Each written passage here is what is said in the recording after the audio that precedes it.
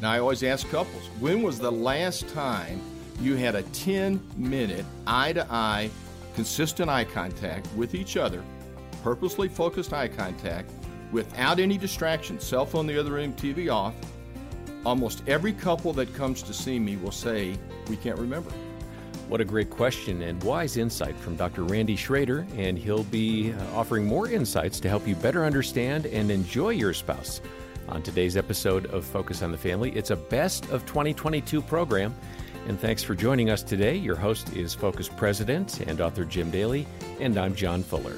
John, the normal wear and tear on a marriage can take its toll. And it can be anything from financial worries to getting the kids' homework done. Just the routines can really wear down your relationship with your spouse. And many of these stressors are unavoidable. We get that. But there are some things you can do that are what I would call regular maintenance that really help your marriage thrive. And that's what we're going to talk about today. It's not the situation where you're in some serious trouble. This is more the tune-up activity that we all need and we all can do. Right. If you're in trouble, if you're feeling like we're in a crisis, we can't pull up, give us a call. We have really a terrific team of caring counselors, 800, the letter A in the word family. As you said, though, Jim, this is more of a tune-up for couples, and I think it's going to help a lot of folks feel like they're closer. Right. As I said, we have Dr. Randy Schrader here. He's a pastor, former seminary professor, and has been a marriage and family counselor for over 30 years. And Randy's been married to Jenny for over 45 years, and they have 2 children, and is this right? 6 grandchildren. His book is going to be the foundation of our conversation today. It's called Simple Habits for Marital Happiness, Practical Skills and Tools that Build a Strong, Satisfying Relationship. Randy, welcome back to Focus on the Family. Jim and John, it's great to be with you again. I really appreciate you and Focus on the Family for promoting biblical values and supporting marriages and parents and families. Just thank you so very much for having me again. Well, it's a treat, actually. And I was telling the team as we were getting ready for the program, you have a really good gift, which is to bring everyday metaphors into the marriage situation. So you make it rather easy, I think, to remember little principles that really do help your marriage, and we're going to unpack those today. And I'm looking forward to people hearing more from you in this marriage area. In fact, you've counseled thousands of married couples, so that's where you get your expertise from. You've got stories galore. What are some of those top skills that you need to make a successful marriage? Great question, and it always begins, Jim and John, with, I think, expectations. The big That's E. so true. Expectations impact relationships. The habits determine the quality of our life and our relationships, including marriage. And so what happens before marriage, Jim and John, are couples are meeting each other's expectations over and over. And that feels good, to have your expectation met over and over. And so they decide to get married because they want that gratifying relationship for the rest of their life. And what happens, though, after marriage, often couples stop expressing their expectations that they so much desire and requesting different things, expectations from their spouse, and they forget it's all about the big E. Sometimes expectations can be, they're conflict-oriented. I'm thinking of Gene and I. One of our early conflicts, and it was around this area of expectations, was if I went to the movies with my guy friends, like I went and saw Terminator. She wasn't happy about that because that's not a properly rated movie. And I was shocked, like Terminator is just, good old robot violence. Yeah. But that was something that she thought, wow, I wouldn't expect, a decent Christian man to go and enjoy that. So we had to kind of work through that, like what is appropriate in that way. And that kind of took me by surprise a little bit. And that is a good point, Jim, because we all have our own dictionary of words and how we define them. And so it's important to make sure expectations are specific. And then you talk about what's reasonable, what's realistic. Are they godly words and behaviors that need to be met to make an emotional connection for a couple? And but it still comes back to the big E, expectations, Yeah. and you and Gene talking about Let that. me ask you too. In the book, you have an example of a couple that have been married 32 years, and Gene and I have been married 35. How long have you been 37. married? Yeah. So Congratulations to both of Well, you. That's thanks. terrific. God is That good. is and terrific. you're at 45, right? 46. 46. I mean, that is great, and that's something I think we three men are committed to our marriages, right? Yes, sir. But a lot of young couples would look at us and say, "Wow, how'd you do that? How did you get through all that expectation issue?" This particular couple at 32 years had some major unmet expectation issues. Describe what was going on. Well, they went to their pastor, and they were very faithful Christians. Jim and John, they went to church every Sunday. They had adult children that were married out of the house, and they both contacted lawyers. They absolutely wanted a divorce. Yeah, They- this is happy time. Yeah, the kids are gone. This is Well, time to enjoy life. if you a big range, 25 to 35 years is seeing a dangerous. lot of couples getting divorced. So what was going on there? Just recap Well, that. there was no unfaithfulness, but they just weren't happy. They were not meeting each other's expectations without knowing how to make the expectations known. And I think that is the key. I'm on a mission to share with couples practical, specific behaviors, words, and guidelines that make a difference. And so they came to see me. With every premarital couple, Jim and John, with every couple, in the first couple of sessions, I talk about expectations. And I talk about being specific. Oftentimes what I'll do, I'll have a couple make a list of their top 10 expectations for their marriage. And so I explained expectations to this couple in the first session because they were in a crisis. And then I asked them, for the next 7 days, will you please, and I think requests are better than commands, which are sentences, will you please ask one expectation of each other every day? Doesn't have to be anything big. Will you please put your shoes in the closet when you come home? Will you please put your clothes in the laundry rather than throw them on the floor? So 14 total expectations. They came back the next week, and they both had smiles on their faces. And they said, we want you to know we contacted our lawyers and told them we're putting our divorce on hold. And we want you, Dr. Schrader, to give us the specific practical words, behaviors, and guidelines that lead to a satisfying Christian marriage. All right, so we write down our expectations, I guess big and small, those things that are yes, going to sir. irritate you. And I would say the other aspect of this is don't assume your spouse knows what your expectations are. And they need to be specific. When couples make a list of their top 10 expectations, like premaritally, because I do it with premarital couples too, they'll say, go to church. Right. Well, that's a good expectation, but what church?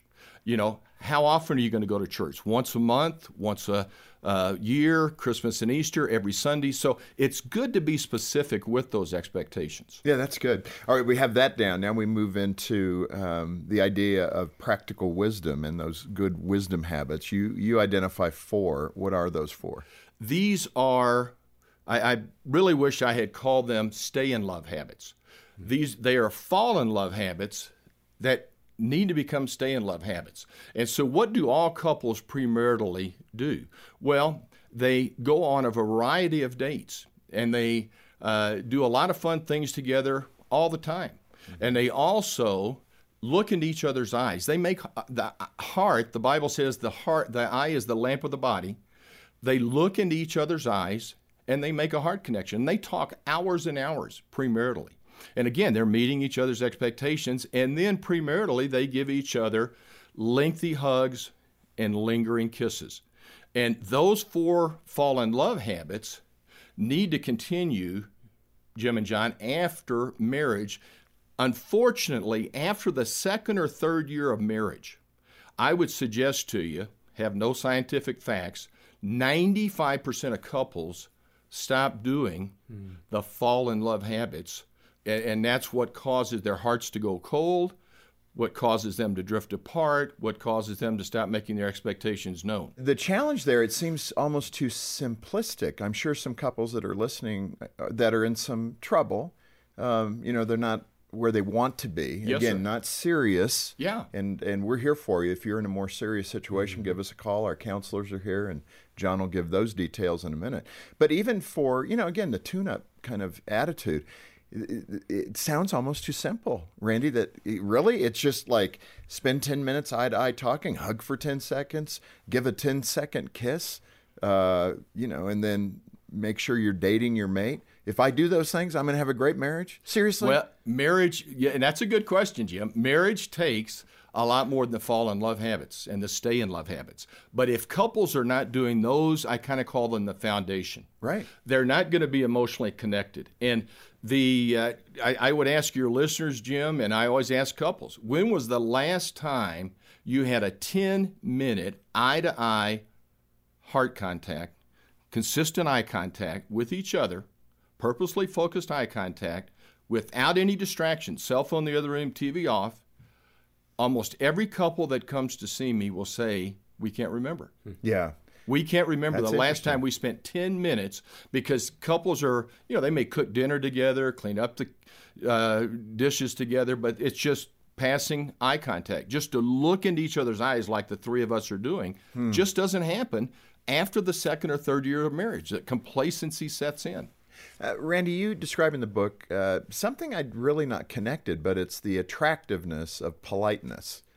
And that, I hadn't thought about it that way. I just think of being polite as the right thing to do, but the attractiveness of being polite to your spouse. Well, and again, after the first few years of marriage, politeness kind of drops out. And being extra polite, saying please and thank you and you're welcome.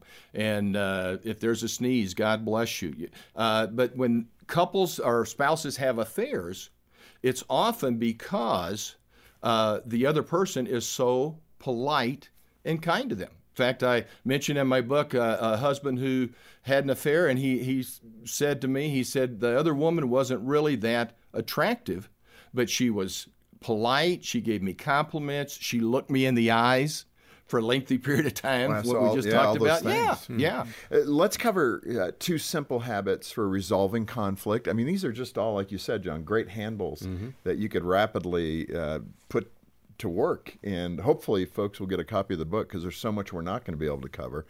But the first idea of resolving conflict is to stay inside the 9s. Now, you're going to explain this, and I'm going to come back and say, could we make it inside the 8s? Because I'm a morning person and not a night owl, but go ahead. Well, I actually was going to, I'm glad you said that, Jim. And I'm glad we're talking about this. So what inside the 9s means is there's never a serious discussion before 9 in the morning or after 9 at night. When I ask couples, when was the last time you had a big blow up? Almost 100% of the time, they'll say before 9 in the morning or after 9 o'clock at night. Now, Jim, you mentioned the 8s. One of the things I love about you, Jim, is your sense of humor. But yeah, I tell couples massage those guidelines. But the thing is, when we're tired early in the morning or late at night, our feelings are tender. And so even though I'm a marriage expert and help thousands of couples, my wife and I abide by that guideline, because if we don't have the energy, what do? We blame our spouses and we don't look for solutions. So some couples, Jim, based on your 8s, will say, we're not going to have a serious discussion before 10 in the morning. We both are not energized to look for solutions. We're going to look for blame. Or we're not going to have a serious discussion after 8 at night. You also mentioned it's important to sit next to each other, not to stand and not to be across from each other. I mean, these are subtle things. I don't know that I would think of that, but it makes sense. And I'll ask couples, when was the last time you had those 3 negative words, a fight, an argument, or a conflict, were either one of you standing? Jim and John, 100% of the time, 99%, they almost always say yes. One of us was standing. If I had the 2 of you yell right now, you could yell. If I have you stand up and yell, you would do a better job and you would yell louder. And so standing is an intimidating posture. Standing leads to poor listening. We can't listen as well. I mean, the 3 of us right now are not standing. We're sitting so we can look each other in the eye and listen well to each other. And so it's essential in the business world, when there's an I need your help situation, where do they all sit? Around the conference table, so they can look for solutions. In the marriage world, I suggest sit at the kitchen table and kind of sit adjacent, because this is one time, Jim and John, couples don't want to look eye to eye because they're talking about a tense topic. And so they need to be able to kind of look away, if we're kind of adjacent. And a lot of couples will hold hands. Okay. Now, that may not always work with kids. If you have kids, sometimes they have to go to the bedroom and have 2 chairs there so they can be seated. But standing will lead to poor listening, leads to yelling. And when couples implement stay inside the nines, I need your help, always be seated, it's amazing how their discussions improve. Absolutely. I can certainly feel that. It might even feel a little awkward, though, to do that at first until you get used to it. I think I'm more of a, sit across the table from you, here's where we're going to go. Yes, sir. Competitive mentality, Well, and that you're right, Jim, that kind of puts that wall there. And I appreciate you having me in the spring to talk about my parenting book. I suggest the same guideline to parents is to sit at the kitchen table and when they talk to their kids so they can listen and have good eye contact.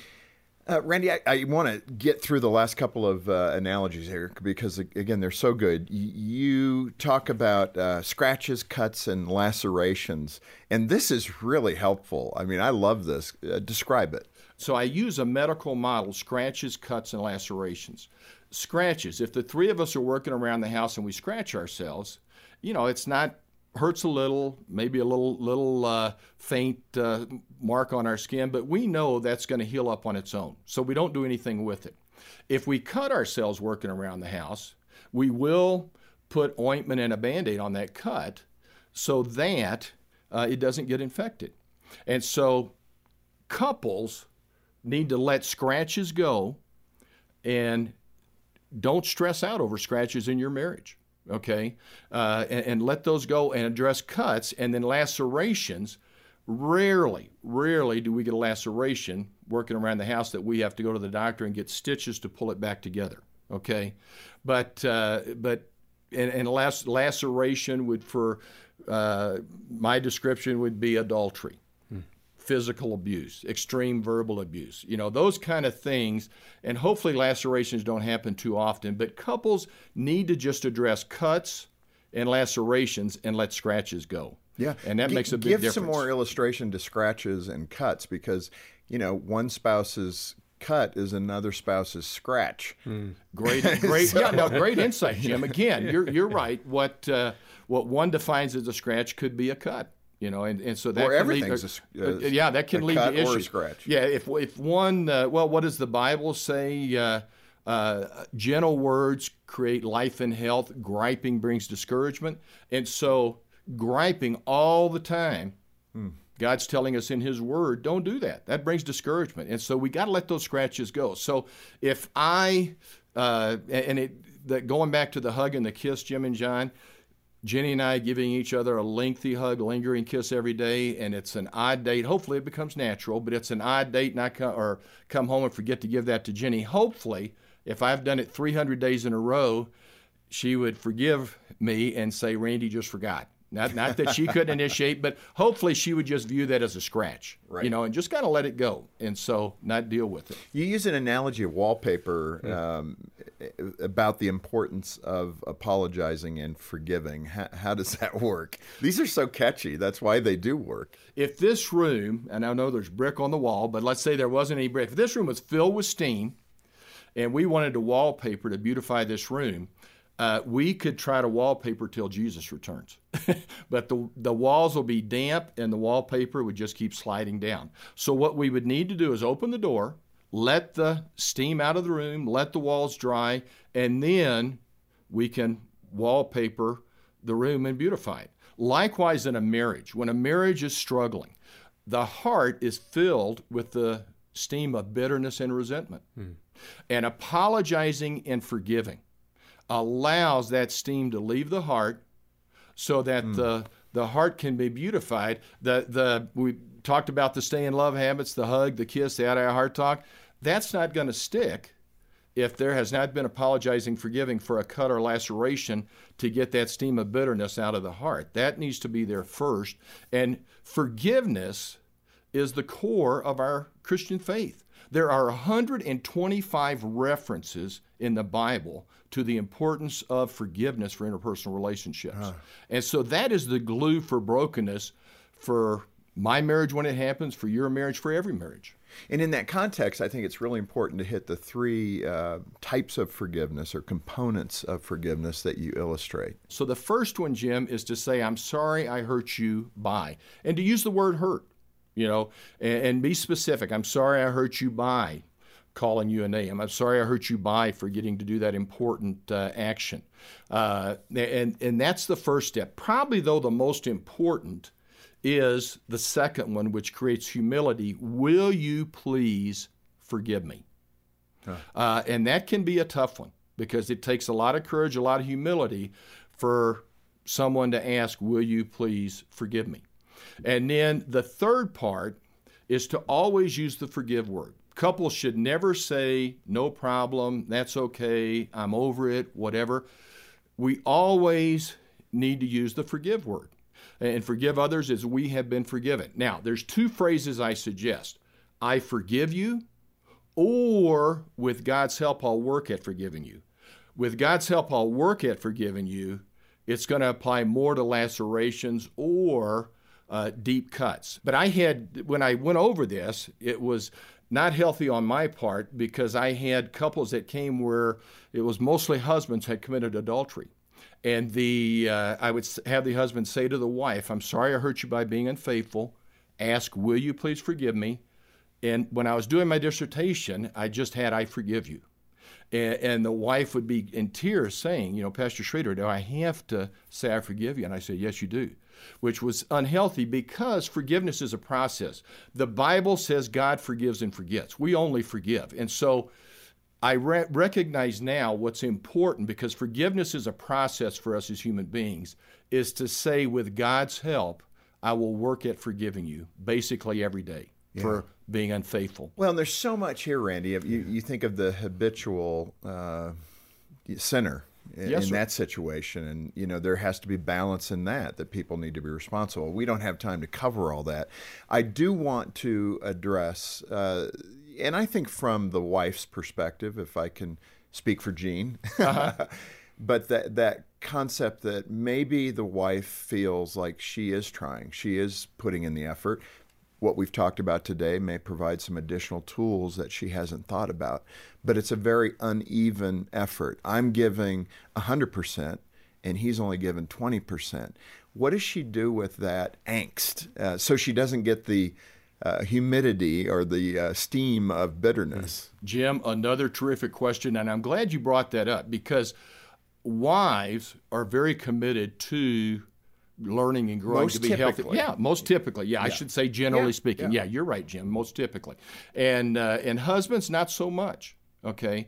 And so I have 90 simple yet effective habits in Simple Habits for Marital Happiness that most of them can be read in 2 or 3 minutes. So that although a husband doesn't want to read, they'll take 2 or 3 minutes to read about stay inside the nines, to always sit, to give a lengthy hug, lingering kiss. And so I suggest to couples that and husbands are willing to do that. They don't want to read, and that's why my book is so thin. Like I said, I had 350 pages on apologizing, forgiving, but I wanted a thin marriage book that can be looked at immediately and that the husband will be willing to get on board and say, hey, I want to implement this so that we can have healthy disagreement discussions, so that we can have emotional closeness and connect. And so that, I think, makes the difference, is that it's not going to take a lot of time. It could take, and couples, I tell you, Jim and John, a lot of times will do this doing their Eye Heart Talk. They'll take one simple yet effective habit 3 times a week and just keep growing. So you're saying relax a bit, let the process take place, and encourage him to read 2 or 3 of these with you on a regular basis. Exactly. He can pick one out. She can pick one out. And if it's 2 a week, and just say, hey, let's talk about this. This is specific words and behaviors and guidelines that we can use, and let's just talk about it. And it doesn't take that long. Yeah. And he'll get on board with that, but he won't get on board with, here's a great big book the PhD with a lot of diagrams and a lot of concepts and a lot of philosophies, and this is explanation of marriage. They won't get into that. Well, Randy, this has been so good. And man, I hope this gives you an inkling of the tools and the resources here. And Randy's done such a good job distilling what he learned through his PhD and really grabbing the core things from a Christian perspective, which I also appreciate, Randy. We want to be biblically based here at Focus on the Family and use those principles that really do help in the human relationship of our lifetime, which is the one with our spouse. So thanks for being with us. Thank you again for having me, and God's richest blessings on your lives and your marriages and your families as well. Some great advice for married couples today on a Best of 2022 Focus on the Family. And I hope you've been inspired by Dr. Randy Schrader's ideas to improve your relationship with your spouse. And I hope you know Focus on the Family is here for you. We want to give you the resources you need to end the year strong in your marriage. One way to kick off that journey is through our marriage assessment. It takes just a few minutes to complete, and it will point out some areas that you're doing really well in, and then some areas that probably need some improvement. And it's absolutely free. Yeah, it's a great conversation starter with your spouse. And then we do have Dr. Randy's terrific book, Simple Habits for Marital Happiness, right here at the ministry. The great thing about getting it from us is that all the proceeds go right back into ministry. We're not paying shareholders anything. And as we approach the holidays, it's more important than ever to share the hope that Jesus Christ came to give each one of us. With overwhelming inflation and high costs for food and fuel and marriages that are struggling, we need inspiration from the Lord. Yeah, this is a tough time of year for a lot of people, and thousands reach out to Focus on the Family by phone, mail, and email. They're seeking answers. They are, John, and this time of year is also an opportunity to come alongside those facing challenges and give families hope through your support of Focus on the Family. Your prayers and financial gifts provide scripture-based resources and programs to strengthen marriages and help strengthen parents as well. And when you donate today, a gift of any amount, we'll send you a copy of Dr. Randy's book, Simple Habits for Marital Happiness, as our way of saying thank you for partnering with us. So on behalf of the families you'll be reaching through Focus on the Family, let me say thank you. Donate today and get your copy of Simple Habits for Marital Happiness when you call 800, the letter A, and the word family. 800-232-6459, or we've got complete details in the show notes. On behalf of Jim Daly and the entire team, thanks for joining us today for Focus on the Family. I'm John Fuller, inviting you back as we once more help you and your family thrive in Christ.